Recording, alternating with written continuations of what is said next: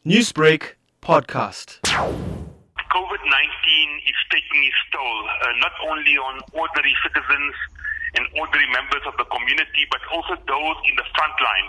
We've seen dozens and dozens of doctors and nurses losing their lives over the past few months as a result of this pandemic. Just this week, we had news of Dr. Yusuf Bamjee, age 64, that sadly succumbed to COVID-19. He picked up the COVID-19 about 40 days ago, and he was subsequently admitted to the Mill Park Hospital, and he went on a ventilator and subsequently very sadly succumbed to the disease. Dr. Yusuf Bamjee was one of the first maxillofacial surgeons of color in South Africa.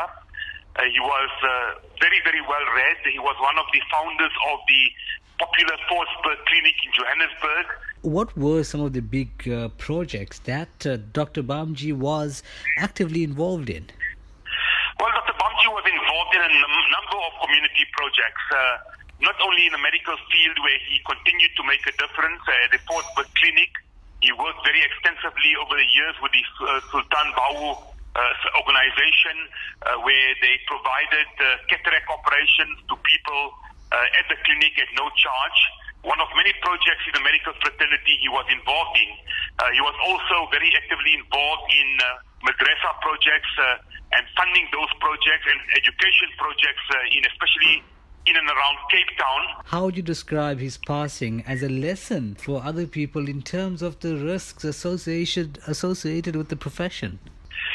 Well, obviously, he was very well respected in the medical profession among the community where he made a difference. News of his passing has come with a severe shock. We have to fill the vacuum, and I think it again shows that, no one is immune to this particular COVID. We have to take all the necessary precautions as well.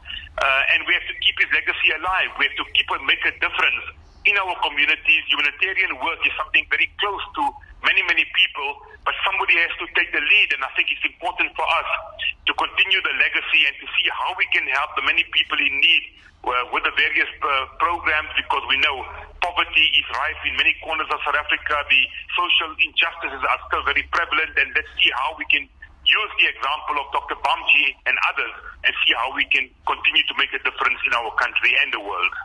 Newsbreak, Lotus FM, powered by SABC News.